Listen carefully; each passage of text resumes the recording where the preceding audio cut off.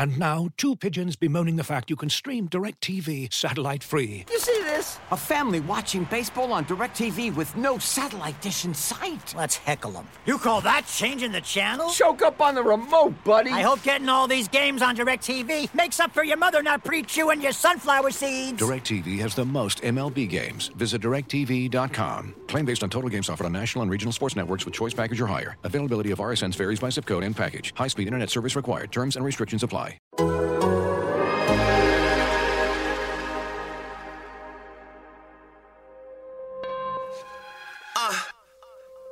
You are now tuned into Anything's Potable, the most honorable, the most audible. Hold the applause, like Paul Pierce when he was fresh out the hospital, like Antoine when he shimmied after shots went through.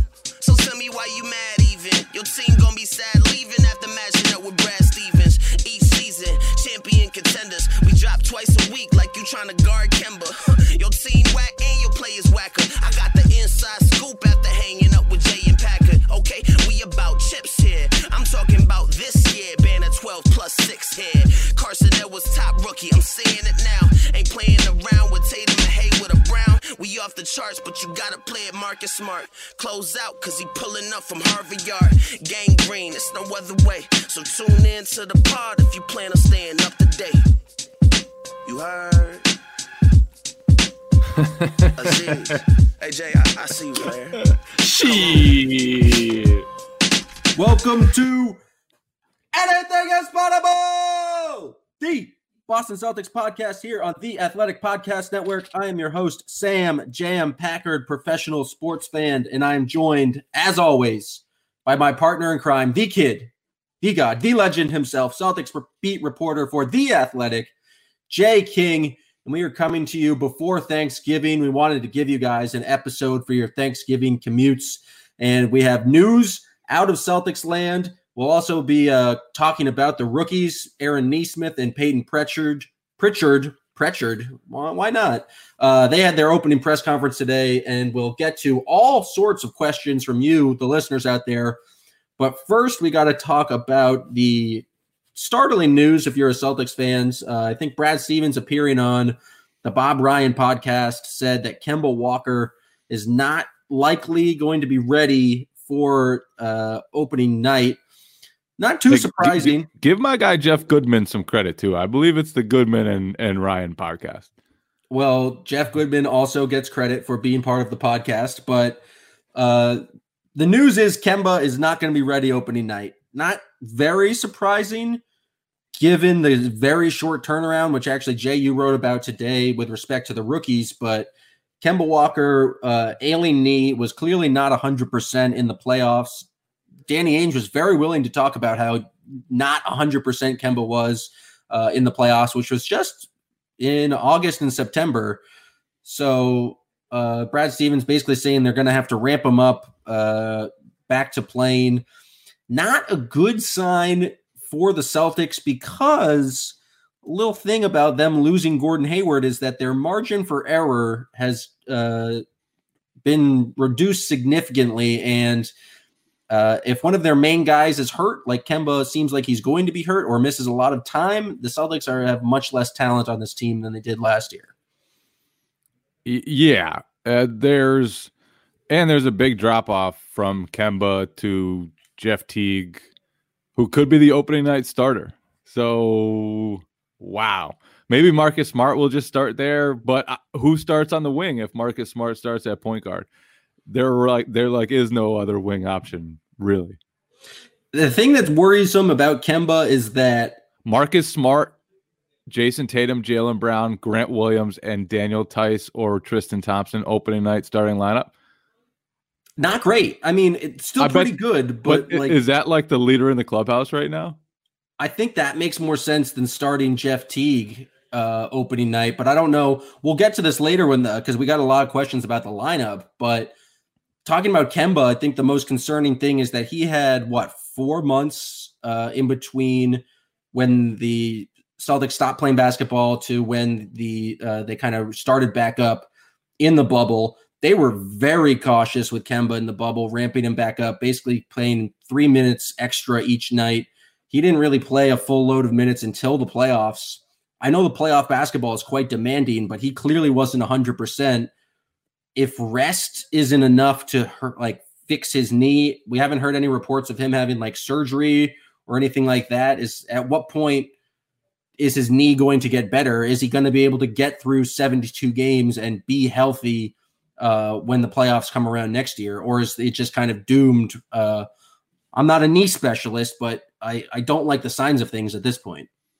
Yeah, it's definitely not great news for Kemba Walker, especially considering that he's a 6-foot point guard who relies on his stopping and starting and speed to create opportunities both inside and outside the arc. I'll read the exact quote because I think it's probably important to have the exact quote that Brad Stevens said. He said, very similar to what we did at the beginning of the bubble. I think there will be a transition like that because of the shortened season, the shortened off season. It'll be some time before he's going full speed for us for sure. Stevens said Walker, he wasn't like committal that Walker will miss the start of the season, but it definitely seems like he'll be on a minutes restriction for a while and could miss practices early on. So this is going to be a thing. It's going to be a thing for a long time. And I do think that that's part of the reason why acquiring Jeff Teague was important, because then you at least get a veteran point guard who's been there before, who knows things and who can give you a little creativity either off the bench or if for whatever reason they want to start him in Kemba's spot. I just think it's nice to have that layer of creativity compared to what the Celtics had last year when Brad Wanamaker was often like the only guard they used off the bench. But yeah, it's not good, man. And you wonder long term, like, how's Kemba going to get over this? He had a 4-month hiatus, came back, still wasn't right. This is a 2.5, 3-month offseason. Coming back, the Celtics anticipate he won't be right. So it's concerning long term. It's concerning short term. And like you said, the Celtics don't have as much depth at the top of their roster as they did a week ago. So this is not great. Worth monitoring. Yes. Let's put it that way. Definitely an important situation to monitor, because even if they do like kind of like Kawhi levels of load management, like say Kemba doesn't play back-to-backs, it's actually kind of crazy that we don't know what the schedule will be at this point, but I'm assuming that there's going to be a slight increase in back-to-backs just because it seems like they're trying to fit. They're actually playing less games, but it's in a shorter time frame. If Kemba just doesn't play back-to-backs, how does that affect the Celtics record next season when the Bucks seemingly got better, the Sixers seemingly got better, the Nets are going to have a returning KD.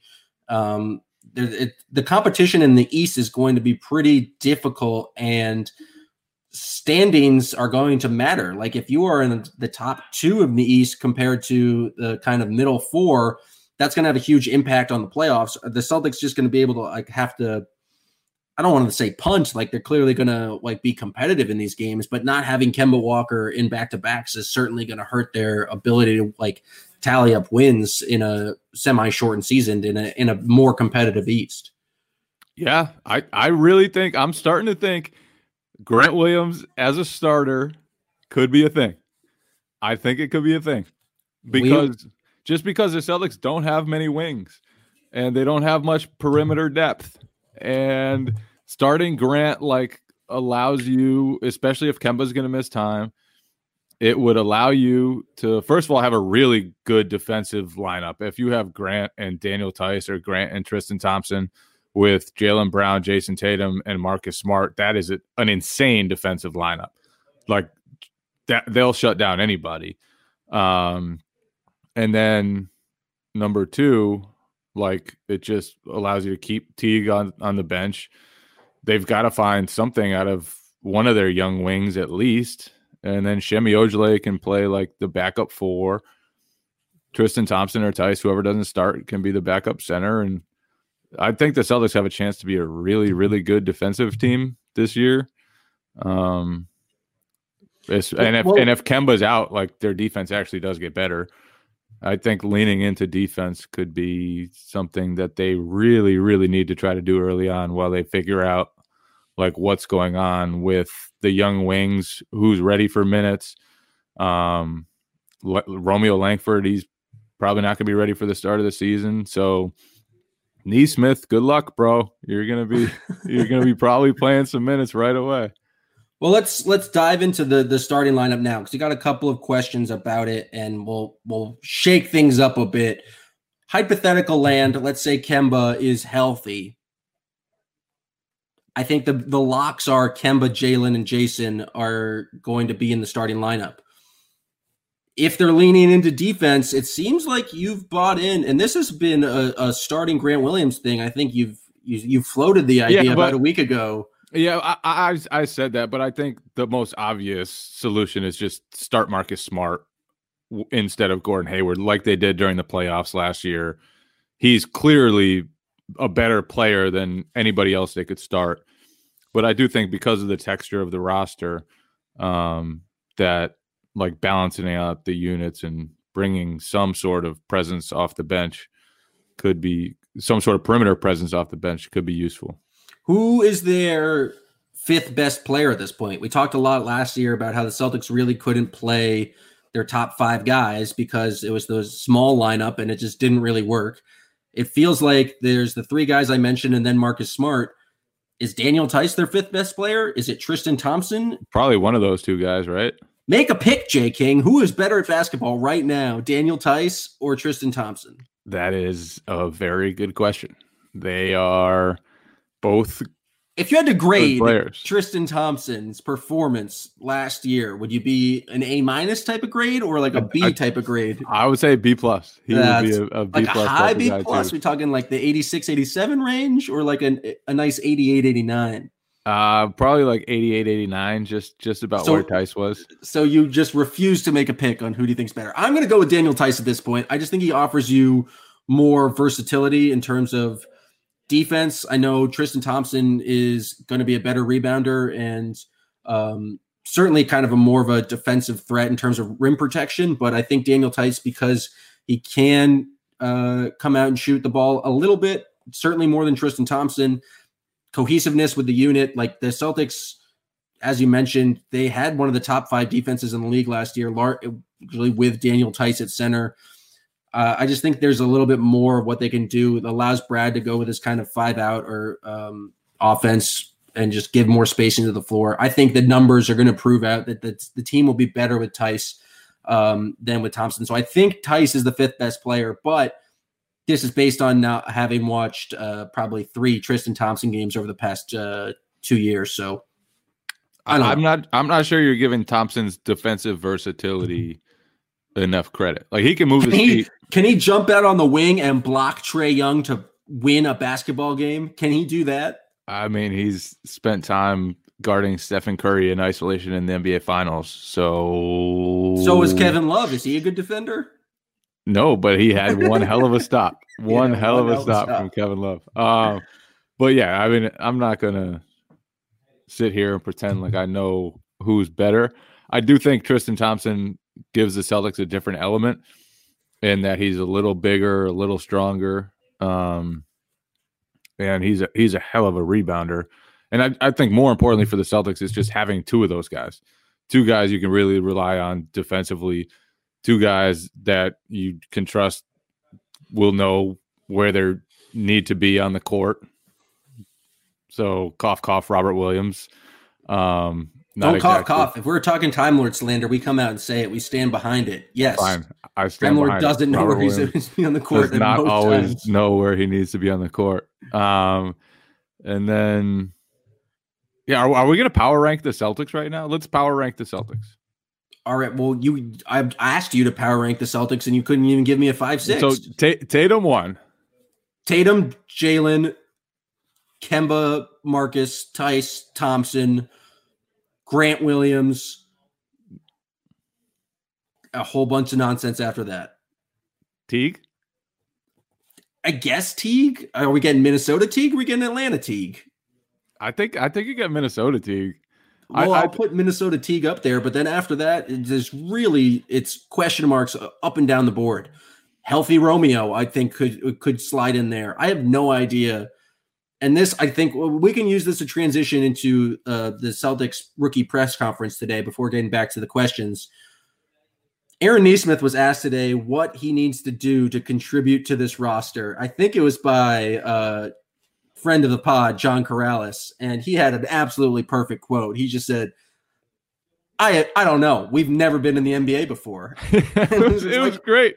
Corrales was like, yeah, Gordon Hayward's gone. Like there's clearly a spot available. Like what do you need to do to kind of fill in there? And he was like, man, I don't know. We fucking got drafted last week. Like we just fucking signed our contracts today, bro. You think I know what I'm gonna do in the NBA level? No, they seem to have no idea. Like no one took the bait. Otherwise it was a pretty. I mean, other takeaways from the rookie press conference? Someone tried to ask Peyton Pritchard about taking the number 11, and he was like, yeah, I'm aware of some guys in the past who have worn that jersey, but it was my second choice after 3. That is my least favorite question ever to Celtics rookies. Like, why did you pick that number? Everyone's answer is always because it was the only fucking number available. That's why. This was trying to bait him into like the Kyrie Irving, like, I'm going to make sure this number's retired. He's trying to bait him into that response, but yeah, it's a bad question. But I'm trying to think about gets retired. It'll be for Evan Turner, and it will be retired by the beat writers. If we just retire his number up in the media room, just put up with the number 11 in honor of quote God Evan Turner. That number should never be worn again. If Evan Turner ever becomes a member of the media, I'm just not going to have a job anymore. Like if you would you much rather listen to an Evan Turner hosted podcast about the Celtics than a Sam Packard hosted podcast? Maybe I'll reach out and see if he wants to be our third co-host. I mean, he's been listed on like available free agent lists, and I just don't know if that's in the cards for the logo. You know, it's just not going to necessarily come through for him. So if he doesn't get a veteran minimum, I would absolutely welcome here on this and if podcast. He does, it would be even better to have a current NBA player as our co-host. That's a good point. It would give us some cachet. Well, we certainly are lacking in cachet. Any other observations from the Celtics rookie press conferences? That they didn't really say anything interesting whatsoever.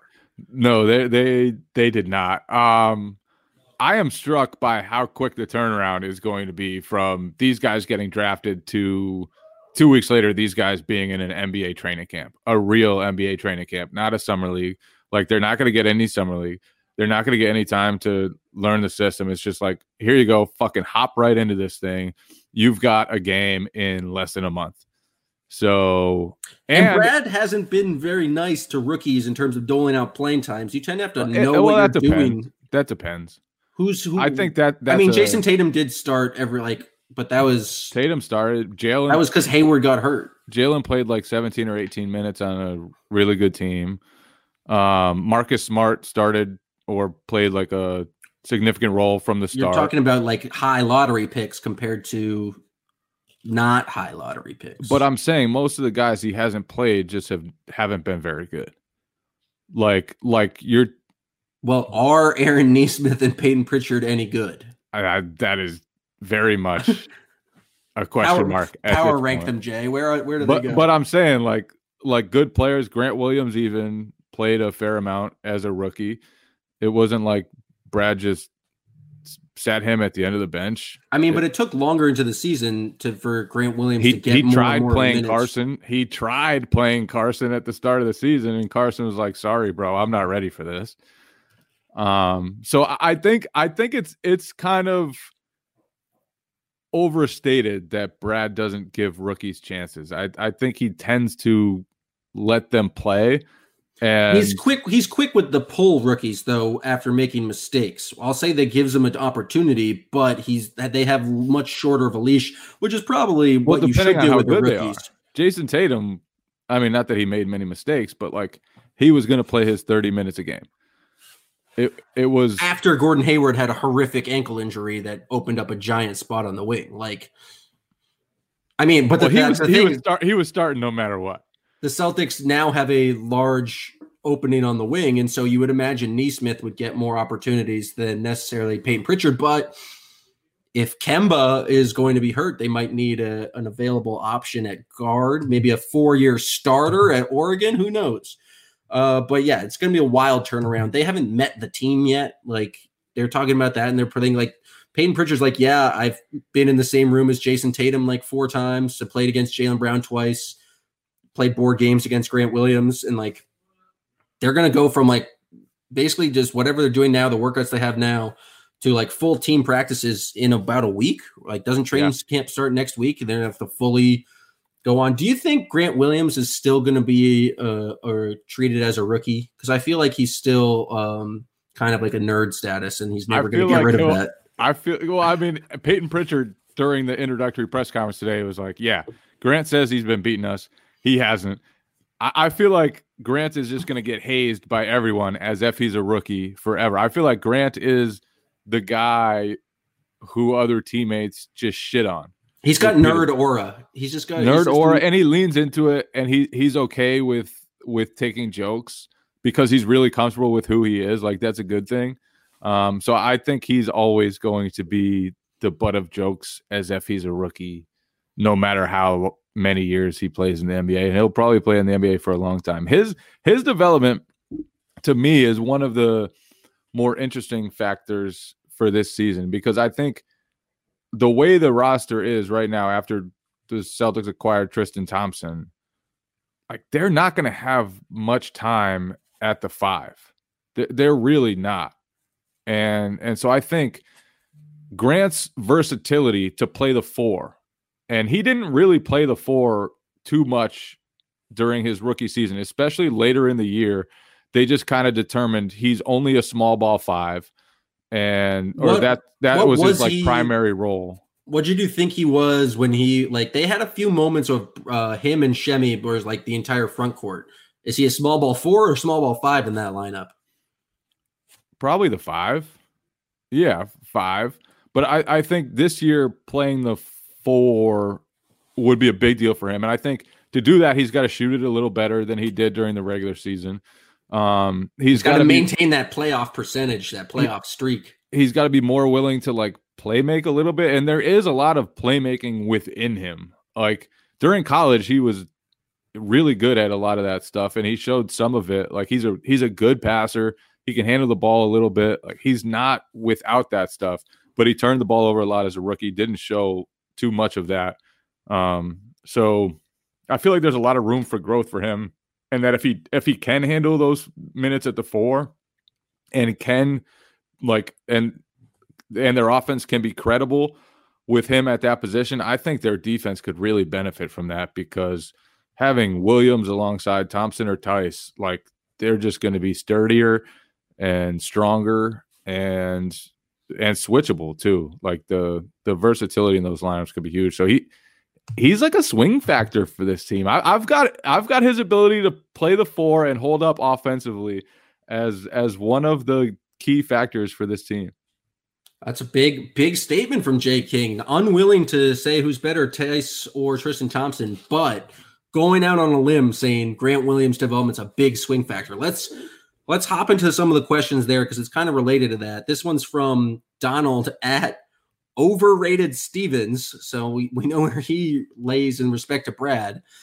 Do you think Tice has the quickness to be able to play power forward?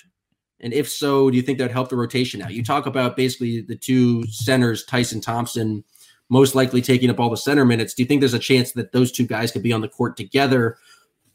I flat out don't think so. Like, Tice is just not a power forward in this league. He's just doesn't have the skill set. Yeah, I think the Celtics tried that a little bit during Tice's rookie season and then just shelved it and decided this ain't going to work. He's just a 5, and he's been a 5 for the last 2 years. He was a really good 5 last season. I think, like I said, Grant Williams is the one who has some potential to play at the 4. And, like, honestly, Robert Williams, the way this roster is set up, I don't see him getting much time. And I know that's going to piss off some people, but I just think that you've got to play Daniel Tice. You've got to play Tristan Thompson.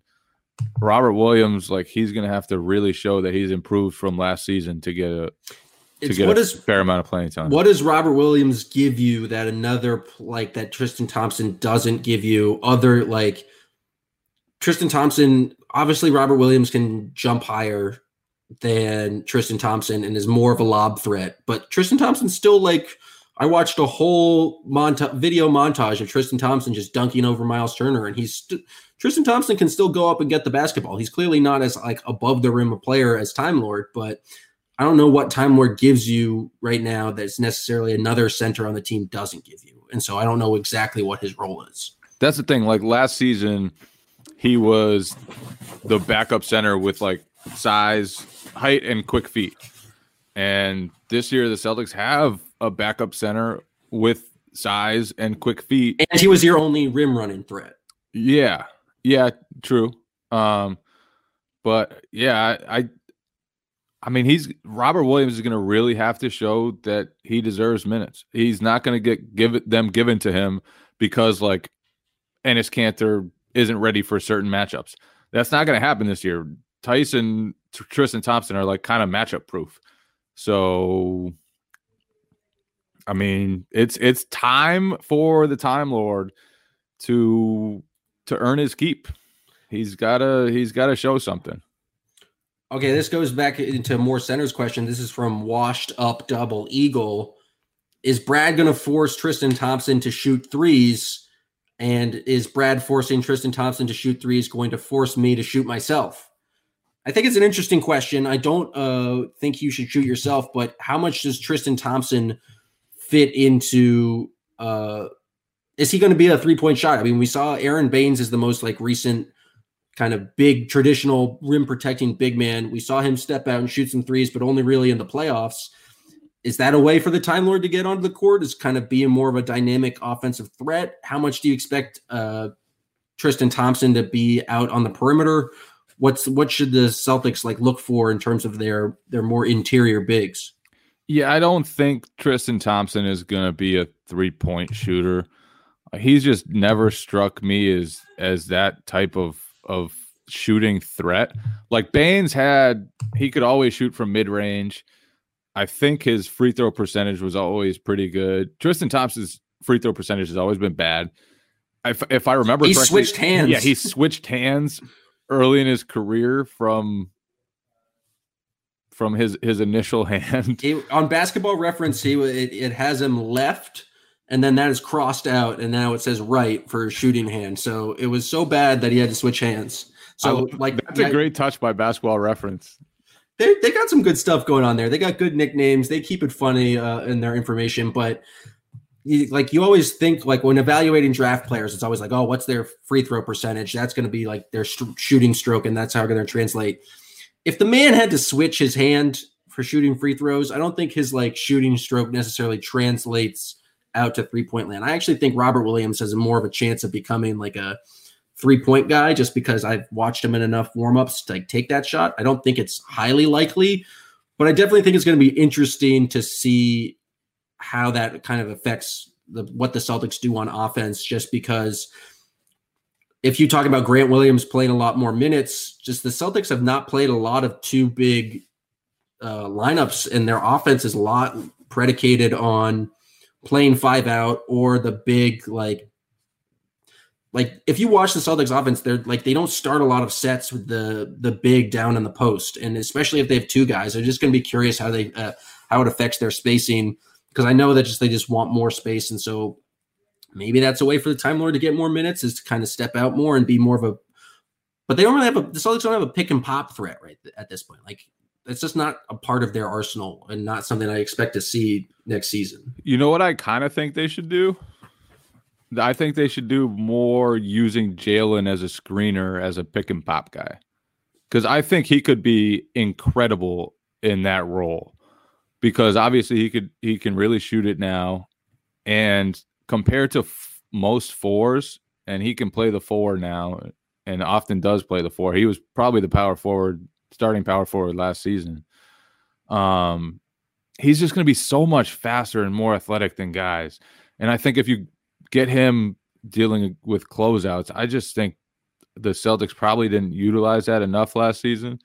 And I think that could be something they look to more. And then I think, but if you have like more, like say you have a bigger lineup on the court, then hypothetically the opposing teams like shooting guard, more athletic guys are going to be guarding Jalen, more likely for switching. It's like it's not like you're get attacking a smaller a guy on Tatum, or you get like I just think that there are ways to attack that. And if they do play bigger, and I think they will play bigger because I think they have to play bigger because they just don't have the roster right now unless Aaron Nesmith steps up as like just a 40% 3-point shooter and just a usable defender. Yeah, I think the reason they've played smaller the last couple of years is because those were their best players. Like wings that was their strong suit, and perimeter guys, they had a lot of them. Now, not so much, especially on the bench, and especially if Marcus Smart does start, which, like I said, that's the obvious solution to Gordon Hayward going. So, I am interested to see what the young guys bring, and I think it would be huge for the Celtics if at least one of those guys hits. Like they don't need everyone to hit, but one of Peyton Pritchard, Aaron Nesmith, and Romeo Langford. It's basically Nesmith and Langford to me at this point. Like Peyton, they don't need Peyton like just because of positions. They need some sort of production from the bench off the wing, and they've put 2 technically lottery picks into Romeo and Nesmith. Like they need some sort of production from them just to balance out the rosters, so they're not forced to go too big, so they can be more versatile, so they can have the option of going small and actually like playing a 5-out lineup. It's just they need some sort of production from those guys. I think anything Peyton Pritchard gives you at this point is gravy, but like that like Thanksgiving plug right there, gravy. But we'll get to more Thanksgiving discussions later in the questions. I just want to give a quick shout out to, I feel like we talked about the rotation, but we got a lot of rotation questions, starting lineups questions. So shout out to James, Michael, my main man, Eddie, Truth Faustino, Tom 083727. A lot of questions about the starting 5, acknowledging that those people asked those questions. My man Hoops asked who's most likely to be stepped forward as a rotation guy, but I feel like you answered that as Grant. But I also want to give Hoops a shout out for going through and answering all of our questions for this mailbag. But moving forward, wait, he went through on Twitter and just answered everybody. Answered every single one. And I love that move. Yeah, strong move. Like fuck the podcast. You guys don't have to listen to that. Just see my wisdom. Yeah, and that's a strong power play by Hoops, and I respect it. I do too. All right, this question's from Chris Mercurio, CMerc5. Where do you put the Celtics in the East? He thinks that they're closer to the top, but he, like me, is a huge homer. But the Celtics got definitively worse this offseason. If you're just looking at talent level, where do you think they rank right now? I know you're not a big power rankings guy. I know you don't want to put them up against the other teams in the East, but that's what the listeners want you to do, Jay. So right now, tell me what seed they are in the East.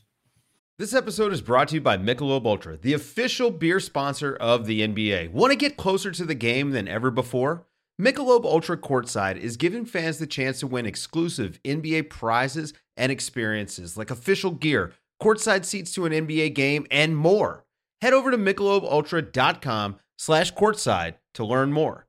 Looking for an assist with your credit card but can't get a hold of anyone? Luckily, with 24/7 U.S.-based live customer service from Discover, everyone has the option to talk to a real person anytime, day or night. Yep, you heard that right. You can talk to a real human in customer service at any time. Sounds like a real game changer if you ask us. Make the right call and get the service you deserve with Discover. Limitations apply. See terms at discover.com/creditcard. They are going to be the 3rd seed. Ooh, that's better than I thought you were going to say. Going to be the 3rd seed. Behind who? The Bucks? I'm assuming is your number one. Milwaukee will win a lot of regular season games again. and then probably get beat in the second round or Eastern Conference Finals. Do you believe in the Heat culture? Number 2, I think the Heat, they have the edge right now. I'm going to put them 2. I think the Nets have a chance to be playoff killers, but I just think with Kevin Durant coming back from Achilles, with Kyrie usually missing a lot of games in a season, I just think regular season wise, they won't be at the same level as other teams. And then I think Toronto is Took up a step there. back. Toronto got worse, just like the Celtics. Yeah, and then Philly got a lot better. Philly definitely got better. I think Philly has a chance to really have a good season. I would agree with you. I would put the Bucks, Philly as my top 2, and then I think the Celtics are in a tier with the Heat and the Nets. We just have no idea what Kevin Durant's going to be because he hasn't played basketball in a while. I would bet on him being good, but it's just really hard to know what they're going to be in the regular season. I still don't believe in Heat culture. The Heat were the 6th seed this year in the regular season. They had a heck of a run in the playoffs. Fifth seed. They weren't great or like a regular season team. I know that their team came together late with like those trades. I think they're going to miss Jay Crowder just because I like Jay Crowder, but I also think he played huge minutes for them in the playoffs, and they lost him. I don't know what exactly the Heat did to really drastically improve their team, where it feels like the Sixers made significant steps, the Bucks made some significant steps, the Nets, just by getting KD back, made some steps. I think the Raptors got a whole lot worse just because they lost Serge Ibaka and then like basically gave Fred VanVleet, Joe Harris money. I just don't know how they improved their roster that much. Aaron Baines is a solid player, but I just don't know if he is like solidifies them as a great team. Maybe Pascal Siakam makes the jump, but it's going to be interesting for the Celtics because I do think seeding is going to matter, and I do think they took a step back in terms of talent, and I think that's going to have its biggest impact in regular season games. You're not going to have the random games where if Jason Tatum's hurt or Kemba's not playing on a back-to-back that you can have Hayward just step in and give you 20 and 10. Like, then you might really struggle with some games of Jeff Teague starting and, someone else is hurt. So you're going to have to go to 25 minutes of Romeo Langford. And I think it has the potential to hurt the Celtics regular season record. Maybe it's a better fit for the playoffs. Like there might like a better constructed team in terms of matchups and things like that. But I just think the level of talent has gotten worse and their margin for error is like that much smaller. Yeah, I think, and I saw someone put this on Twitter. I don't know who it was, but it was a smart tweet. The Celtics definitely got worse from a talent perspective, but probably got better from what was their playoff team last year. Like, they didn't really have Gordon Hayward during the postseason. They certainly didn't have Gordon Hayward as he was during the regular season, because when he came back from injury, he was not himself during that Heat series. So they basically lost Enes Kanter and Brad Wanamaker from that playoff rotation and got Tristan Thompson and Jeff Teague. This is a Sam Sheehan take, and you give him the credit he deserves. Was that Sheehan? Yeah. Shouts to Sheehan. I do think that's a good take when it comes to the team they had in the playoffs. But I also think like last year's Eastern Conference playoffs was not as competitive as this year's will be. And they didn't have to face the Bucks. They didn't have to like go to Toronto and like face them in home court advantage. And I agree. I don't. It was like a completely different situation. And so also that's everything being right on paper, but as we saw in last year's playoffs, you can like the roster might not necessarily be intact. And so, yes, if the Celtics are completely healthy headed into the playoffs, it's like they are probably a better team, but we don't even know if Kemba Walker can make it that far with like being completely healthy. And so it's going to be very interesting to see how they maintain health moving forward. Yeah. Knock on wood, like Tatum and Brown have typically been pretty durable during their careers, and Celtics will need them to be, because honestly, an injury to one of those wings, like, they're already so thin on the wing, and it would be enormous for them if Neesmith is just ready to play from day one. Absolute sniper. He is hilariously confident about his shooting, which I respect. Sounds like someone else we know. But today he got asked about whether his shooting will translate, and he was kind of like, yeah, I'm not going to change anything. Footwork's the same, form's the same. Yeah, footwork will stay the same. Warm up will stay the same. Like, you're a fucking moron if you think it's not going to translate to the NBA level, bro. So just ask Carson Edwards. It's not that easy. Although Carson was not a 50% three-point shooter, although Neesmith only did that in 14 games against a non-conference schedule, but we won't slander Green Bean like that.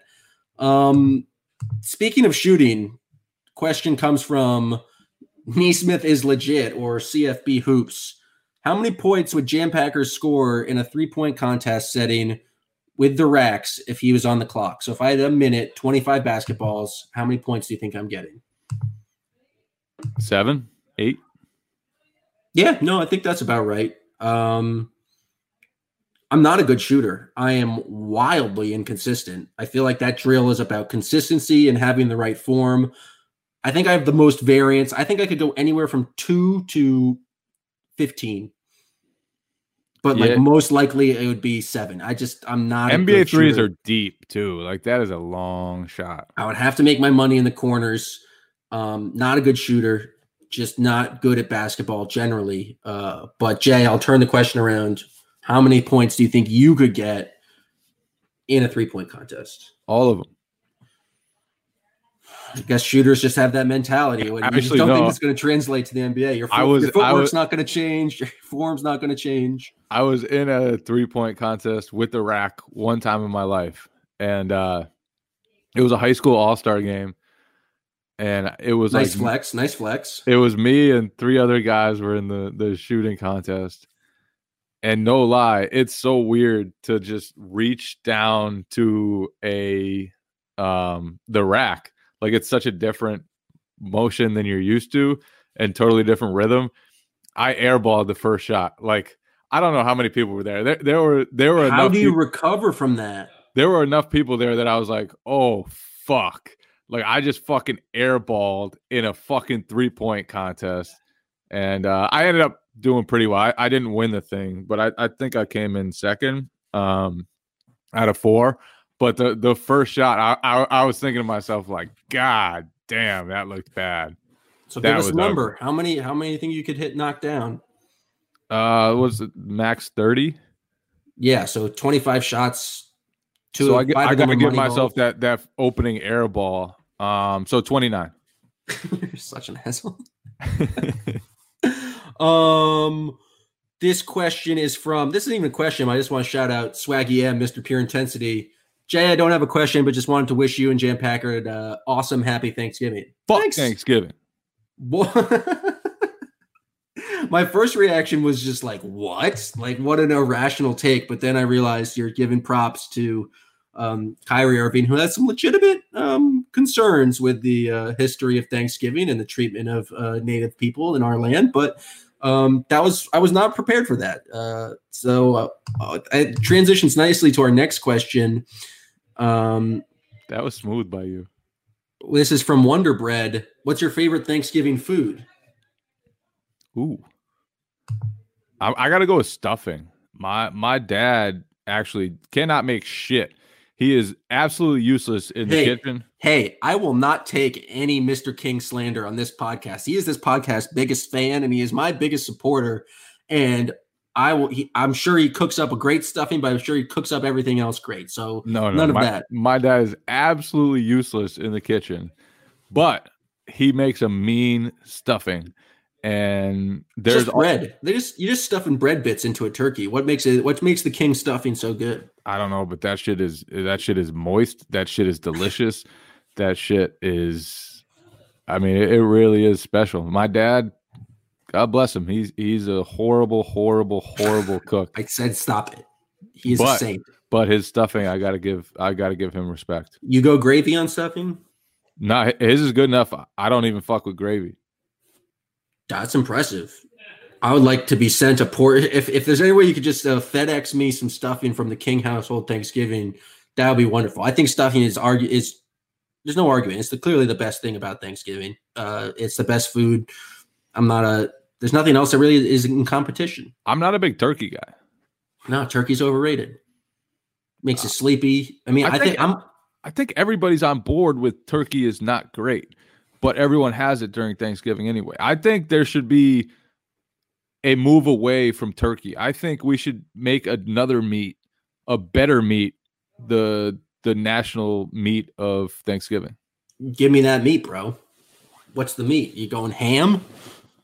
Yeah. Nice pheasant, steak? Ham's a Christmas type thing, you know. You can't steal Christmas's meat. But if you're saying Christmas has like a historical thing, maybe wild boar. You just got 30 to 40 wild boars in your front yard, and you blow them out with an AK. I think we're stuck with turkey. I don't know if there's really much we can do after that. And so, I mean, you just accept it and move on. I would just say there's actually a turkey surplus this year because people are having kind of smaller Thanksgivings. And so there's do your part, just eat more turkey because turkey farmers of America are really struggling with the surplus right now. And so could we make like lobster a Thanksgiving thing? I think lobster's very overrated. Lobster is just a way to hold butter. It's better than turkey, bro. Oh, you're a turkey, bro. Could we make salmon? That's a classy affair. That would make it. That's a meal I might want to attend. I might wear a fancy vest for that, and maybe use a paper napkin. See. Speaking of food, Keith Smith asks when your next food challenge is going to be, Jay. I have retired from the food challenge game, unless people want to raise upwards of $10,000 for some charity. Jay King is saying, put your money on the table and then I will eat. I'm not eating for anything less than 10 stacks. The price of eating has gone up, ladies and gentlemen. All right. $10,000. $10,000. If you guys have $10,000 for a charity, Jay King will engorge himself with Thanksgiving, even his dad's stuffing. But if the money's not there, he's not doing it. I think we should finish out with two. We started this podcast talking about Kemba Walker, and I think we're going to finish it with Kemba Walker.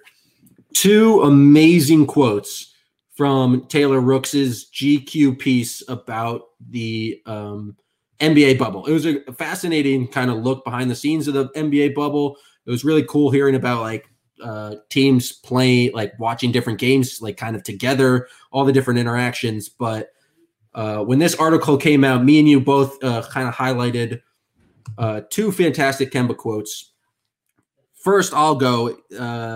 Taylor Rooks was talking about kind of like the cliques that naturally formed in the bubble and saying that Javonte Green, Kemba Walker, and Tatum were kind of a major clique she always saw going around. And so it starts off with saying Tatum would be interesting beverages that Tatum would drink from: Hennessy and pineapple, Crown Royal apple, and Moscato. So just interesting off the bat. But the Kemba quote was saying, Tatum, before I met you, I thought you were just like the epitome of a light-skinned dude with good hair who went to Duke. But being around you, you're just a country dude from St. Louis, which is just absolutely hilarious to me because I had the same thoughts about like Tatum just being this kind of Duke douchebag, but calling him a country dude from St. Louis, I do not think of Jason Tatum as country whatsoever. That is the most New Yorker, like urban city kid thing to say. Just like anyone south of Newark is a country dude from St. Louis. Yeah, that great quote. Great quote. He's basically like, I really thought you were gonna be an asshole, like a stuck-up douchebag. And you're just a guy who likes to put 2.5 packages of Kraft macaroni and cheese on his tacos. You are more of a normal dude. So yeah, salute to the Kemba. I just had two great quotes, man. The other one was. Let's hear your favorite Kemba quote. Yeah, I mean you've got it right there, don't you? I don't, but I know what. So they're playing the game Heads Up, where you have to guess what what the thing is on someone's forehead. And so the clue was Harry Potter and the Sorcerer's Stone. And Kemba Walker said, I'm trying to pull it up now, but I want to do it justice because it was a brilliant turn of phrase. I'm trying to find it too on my timeline. I'm glad you were prepared when you brought this up. Well, I came prepared with my quote, so I thought you might be able to, you said you talked about it. You didn't prepare me for what I was going to need to do. So if you had, I've got it here. Once, this is from the Taylor Rooks' story. She said, once I played Heads Up, the charades-like game where you hold your phone up to your forehead, with Kemba Walker of the Boston Celtics at the end of an interview. The answer on the screen was Harry Potter and the Sorcerer's Stone, and the clue he gave me was they be flying on brooms and shit. As a known Harry Potter guy, would you have been able to guess that? I mean, you certainly wouldn't have been able to pick the specific Sorcerer's Stone, but you would have got Harry Potter pretty quickly. Yeah, you would have known it was Harry Potter. I mean, the man didn't lie. Kemba was right on point. They do be flying on brooms and shit in Harry Potter. As fans of Quidditch know, they be flying on brooms until the snitch is caught. So yeah, they got to avoid bludgers, beaters, 3-ring circuses. You ever seen those kids just running around fields, doing weird Quidditch stuff like that? Yeah, there used to be some Quidditch league in Boston. I think they would play. I think it was one of the schools, but I would drive by sometimes and they'd actually be playing Quidditch games, which is just loser shit. I'm not gonna lie, it's just loser shit. If you've ever played Quidditch in your life, go grab a basketball, go shoot some hoops. It's just really hard to look cool with a broom, holding a broom in between your legs. If you can't fly and you're running around with a fucking broom in between your legs, there's no point in it. But if you could fly, Quidditch would be sick. That's key. Quidditch would be ill. If you're flying around on brooms and shit, then Quidditch becomes cool. But yeah, if you're just running around with a broom between your legs, just reevaluate things. Just find an actual sport, or go find another hobby that doesn't involve running around with a fucking broom in between your legs. All right, I think that's a great place to end it. From Jay and I, we wish you a happy Thanksgiving. Maybe eat something else other than turkey. But thank you guys for listening to this episode. If you hold on. Before you go, this is a last question before you go. How concerned are you about Kemba right now? Scale of 1 to 10. 6.5. 10 would be most concerned. 10 would be very concerned, but I'm a little bit more concerned that I'll probably willing to let on. So are you actually more than a 6.5? Or you're just saying 6.5, or are you? Yeah, but I have to kind of keep some sports positivity here. But the fact that he had a 4-month rest and then came back and still wasn't 100% in the playoffs when they'd had the whole ramp up and basically minutes restriction doesn't give me a lot of confidence for what he's going to do after 72 games of this year. And so 7.5 concern level for me here. Yeah, I think it's right to be concerned. I do think that when he did take time on the knee, he definitely got better. He had his burst early in the bubble. He had it. He was getting by guys. It wasn't until later in the playoffs that things kind of caught up to him. So I just think the Celtics need to be super mindful of that all season long and make sure that no matter how much time he needs to miss, and he hates missing games. That dude just loves to play basketball games. Just sit him. Just fucking sit him. Just make sure that he takes his time and builds up that strength in his leg, around his knee, and that is the most important thing by far from this entire season. Seeding doesn't matter as much. Jason Tatum's going to do what he does, and Jaylen Brown's going to do what he does, and young guys are going to get better. But from a standpoint of competing in the playoffs next season, I'm not sure anything matters more than Kemba Walker being healthy by the time the playoffs arrive and being able to stay that way throughout the run. So I concur. You really kind of cut me off on the outro there, so I'm just going to say thank you for listening to this episode of Anything is Possible. As you've probably heard by now, we've teamed up with BetMGM this season. We'll be using BetMGM lines to make all of our picks, and we'll have special offers for our listeners each week. If you haven't signed up for BetMGM yet, use bonus code The Athletic, and you'll get a 1-year subscription to The Athletic, plus up to a $1,500 first bet offer on your first wager with BetMGM. Here's how it works. Download the BetMGM app and sign up using bonus code The Athletic. Make your first deposit of at least $10. Place your first bet on any game and claim your voucher for a 1-year subscription to The Athletic. See BetMGM.com for terms. U.S. promotional offers not available in D.C., Mississippi, New York, Nevada, Ontario, or Puerto Rico. Gambling problem? Call 1-800-GAMBLER. Available in the U.S. Call 877-8-HOPE-NY or text HOPE-NY 467-369 in New York. Call 1-800-NEXT-STEP in Arizona. 1-800-327-5050 in Massachusetts. 1-800-BETS-OFF in Iowa. 1-800-270-7117 for confidential help in Michigan. 1-800-981-0023 in Puerto Rico. First bet offer for new customers only in partnership with Kansas Crossing Casino and Hotel. Don't forget, if you haven't signed up for BetMGM yet, use bonus code The Athletic, and you'll get a 1-year subscription to The Athletic, plus up to a $1,500 first bet offer on your first wager.